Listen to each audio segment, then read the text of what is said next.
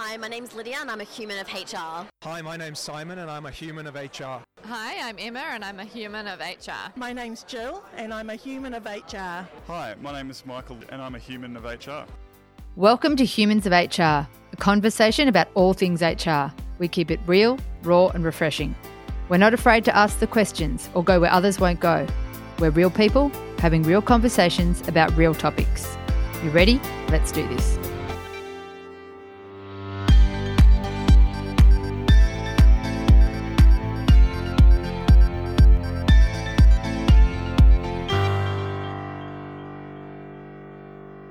Well, my name's David Gazzarotto and we are the Humans of HR. We're a podcast show and we are coming to you live from the HR Tech Fest here in Auckland in New Zealand. So it's great to be here.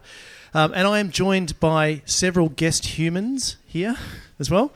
My immediate right is Jared McGrath, who's the CEO of Smart WFM, got a booth over here, wrote a book, decent human being. Great to have you here, Jared. We have another Jared, this time a Kiwi Jared, who has been a co-conspirator of mine for several years on podcasts, used to work together. He now works for Pivot, great little New Zealand company, and it's great to have Jared Cameron, the GM of Pivot Software, joining us on the podcast today. And our last but not least is another great human being, Matt Smith, who until recently was the CEO of Pure Learning, and he now works with me at Alight Solutions. So it's fantastic to have you here as well, Matt. Excellent. So the whole concept of doing the podcast is to kind of democratise the voices around HR. And so what we're going to aim to do is bring the many together and have a lot of contributors over time. So this is the kind of format you'll be able to get when you become subscribers and you get a weekly podcast. We're going to riff around some different topics and explore things that are hopefully of interest. So to kick things off, what I thought we'd start with is the question of what does it mean to you to be a human of HR? So Jared McGrath, can I start with you? Thank you, David. Much appreciated. To be a human of HR, I think, is really just being yourself. I think it's really important to be yourself and to be someone that has a voice and is not afraid to be able to say something and feel comfortable that what they're saying will be heard and people will actually respect what you're saying. And I think in the past, I've seen a lot of situations where people get into particularly work situations and even social situations whereby they're not always comfortable being themselves. So I think to be a human of HR, it's very important to have a voice, to be heard, and to be a real person. Jared Cameron, you've got the microphone there, mate. I might get you to. Don't I? How convenient. Yeah, absolutely. So if you could, in those dulcet Kiwi tones, oh yeah, I know. Beautiful. Talk to us about what it means to be a human. I think I'm going to take a more technology spin on this one. So I think being a human of HR is about recognizing that we spend a lot of time talking about processes and automation and how we can make things faster and better, but recognizing at the end of the day that it's actually people's lives that we're messing with. And you see this every day with we're pretty attached to our devices and we spend a lot of time probably focusing more on them than our families. So I think being a human of HR for me is, as an HR professional, be about saying how do we bring our people with us, how do we use technology but don't abuse technology. And I know that sounds kind of funny, I'm a tech vendor and I'm telling you not to abuse technology, but I actually think it's a real problem that we face. How do we use it responsibly, how do we use it to enhance relationships, not replace them? And I think it's really easy to replace a relationship with software. Not always with the right consequence, though, Yeah, absolutely. Hey, really good, some good points there, Jared. Matt, what about you? What does it mean to you to be a human or considered a human of HR? Yeah, I really knew Jared Cameron would steal my answer. But I agree. I mean, I think it's about not forgetting your humanity. And it's about realising that your decisions impact all the other humans in the organisation as well. So every decision you make, every new piece of technology or every process or every decision you make is going to impact the rest of the humans in your organisation as well. So I think that's what it means to be. Yeah, awesome. Might stay with you, Matt. Sure. Let's kind of the digital age that we're living in is creating this. It's often talked about the fourth industrial revolution, where it's a combination of the human, the physical world, and the cyber world. What's that intersection between the sort of humans and the machines doing for the nature of work and how we, I guess how we interact as humans in the workplace? Yeah, I think it can be very easy to get caught up on the technology. So I think quite often when we do implement technology, those business outcomes that we're trying to achieve become technological outcomes, and we start getting focused on the features rather than what we're actually trying to do for our organisation and for the people there as well. So I think more and more as we become more reliant on technology, we need to understand that it's just a simple, it's a tool that we're using, and it's to achieve an outcome. We need to keep focused on that outcome and not get stuck, getting really, really caught up with the latest and greatest technology, the shiniest new tools, implementing things for the sake of them. Yep. Yeah, cool. Jared, just in terms of relation to that, that you're coming at it from very much the technology side now, which is a bit of a flip for you. What is the difference in terms of digital driving outcomes, as Matt was talking about? How do we kind of keep the human element through driving technology? I think we talked about this about a year ago when we did our whole podcast about making sure that it's the human things, the things that make us human, that we have to continue to focus on doing and doing well. And so I think technology is an enabler, right? Like it doesn't ultimately fix anything. It just allows you to solve a problem faster or smarter or easier. And yes, some technology does that all by itself, but in the main, it still requires people that are passionate, and it still requires people that are prepared to get out there and talk and prepared to, tackle some of those challenges. So, Dave, I don't know. I still kind of feel like as much as we drive harder on the tech stream, it just puts more pressure and more focus on people doing the things that we are naturally gifted and good at doing as humans.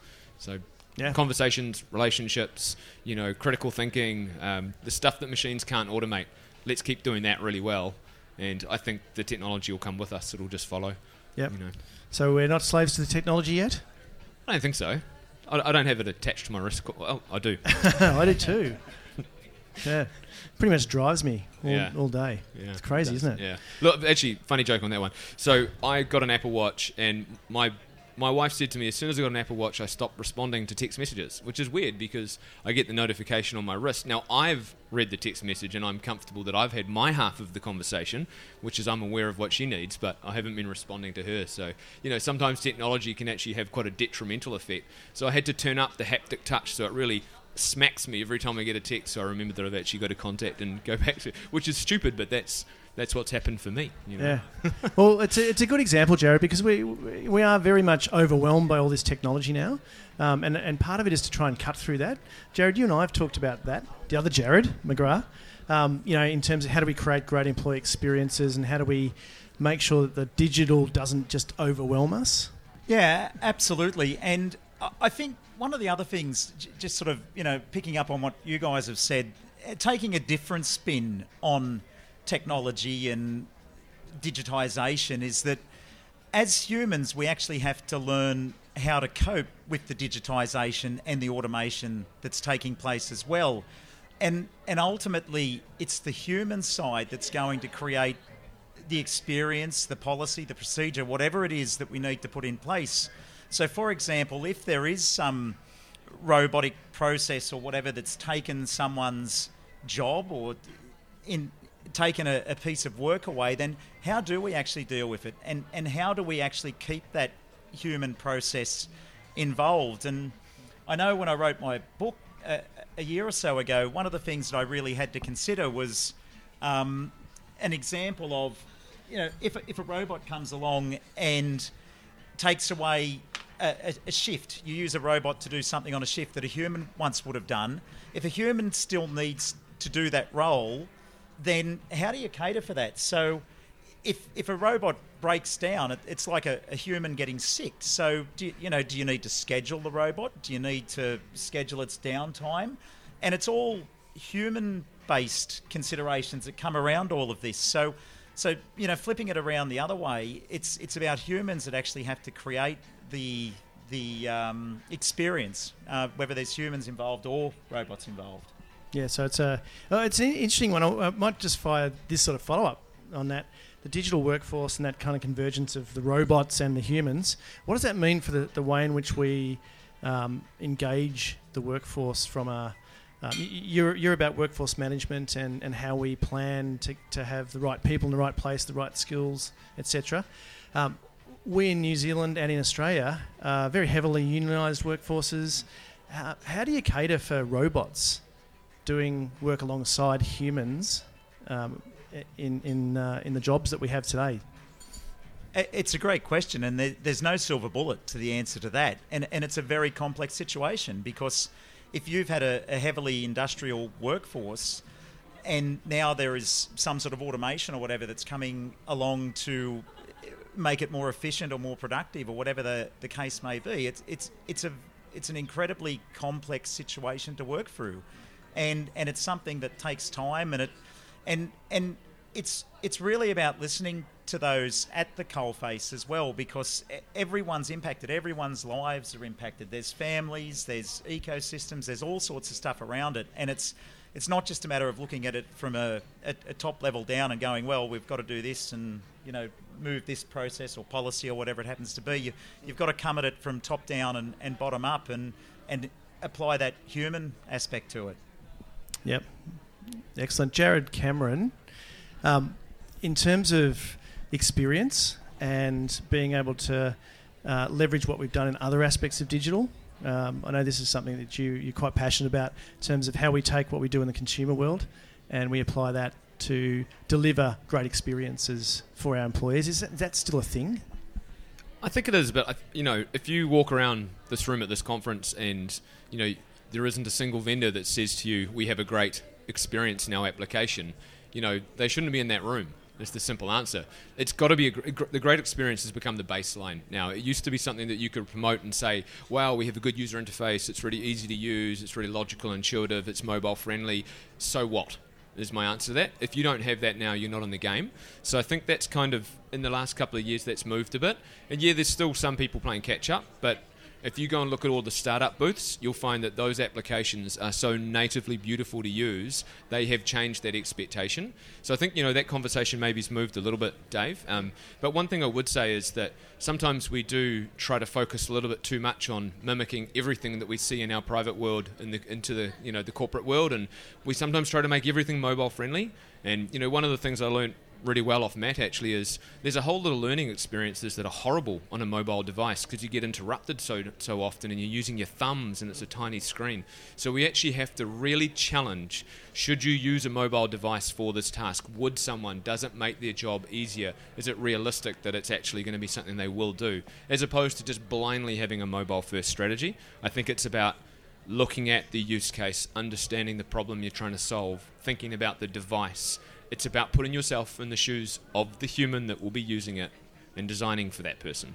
I think it's still relevant, but it's become the norm. Yeah, absolutely. Well, you've segued nicely to Matt. I want to extend this a little further, Matt, because I know you're someone who has progressively taken yourself out of social networks and other aspects. What's driving that from your own perspective? Yeah, I found that it was just taking up a lot of time. Yep. I felt like it wasn't really increasing any happiness. It wasn't improving any of my personal relationships with friends and family. In fact, it was damaging it sometimes. If I didn't log into Facebook for a week and someone had sent me a message, they think I'm ghosting them. But I'm just, they haven't texted me. So I just found and you're just instinctively pulling out your phone and you're not even thinking about it. You're on the train or in the doctor's surgery, just looking at Facebook mindlessly. And there's much better things. I'm anxious now because I haven't looked at mine for 12 minutes, 14 minutes now. You could check it right now while I'm talking if you want. It's... But yeah, no, I just haven't been really feeling that it's been that productive for me, and I'm also actually finding that with collaborative software at work as well. I think there's two edges to that. I'm a big fan of collaborative software and use it quite a lot, but I find that there is a bit of a dark side to that, which can really impact your overall employee experience. Yeah, I think so. I think we're in an age now where we've actually given too much. We've tooled our employees up too much. We're asking them to check their emails, instant messages, Slack groups, Facebook groups, LinkedIn, That's even, it's convergence of kind of work and their own social lives. I feel like we've got to almost start stripping things back again and getting back to the one water cooler in the organisation and help people to get better connected in perhaps less ways. Is that contentious? We're also not teaching people how to use them effectively as well. So when we're not teaching people how to write a Slack message really, really well, so there's clarity in that. So it prevents that kind of 10 messages back and forth. We're not teaching people about choosing the right way of collaborating. Sometimes it's better to use, an instant messenger. Sometimes it's better to jump on a video call. And sometimes it's better just to pick up the phone. So I think we need to spend a lot more time thinking about which tools we're using, but also how we're using those tools. Yeah, and from a productivity perspective, I think that's what kind of the essence of what we're talking about here. We are trying to create more collaborative enterprises to drive productivity, to create a better connection, to drive culture. But fundamentally, if we are we're consuming people's time and overwhelming them, then it's going to be counterproductive at the end of the day. Absolutely. We're spending all our time communicating and collaborating, but we're not spending time at our desks doing the work that we actually need to do. Yeah. Yeah. That's when do people actually do work now? In between, I don't know, your two meals, lunch and afternoon tea. Yeah. It's tricky though, right? Like so interestingly, I actually had a change of employment in the last 3 months, and I went from I left my work wife, Dave. So I went from a completely flex remote work environment personally for myself and with my team, and I now have a lot of people around me face to face. And I found it quite interesting watching that dynamic and the change and how much people rely on those face to face conversations. And they're really important, Dave. But you have to make time for work. And it sounds stupid. You're at work all day, but you can very easily spend your whole time just responding to email chains. And none of us are actually employed to do that. That's supposed to be the communication part. And yes, some of us are in jobs where our goal is to try and funnel people to each other all day long, but that's not the most of us. Most of us have something else we're trying to do. So I find that a battle myself, actually, to get some maker time in the day. And, I lock out my calendar or I go and sit in a room if I have to, but ultimately it's about setting boundaries with people, I think.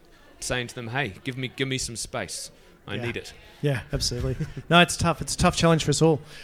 We are rapidly coming towards the end of time. You're listening to and you're watching if you're here live at HR Tech Fest here in Auckland.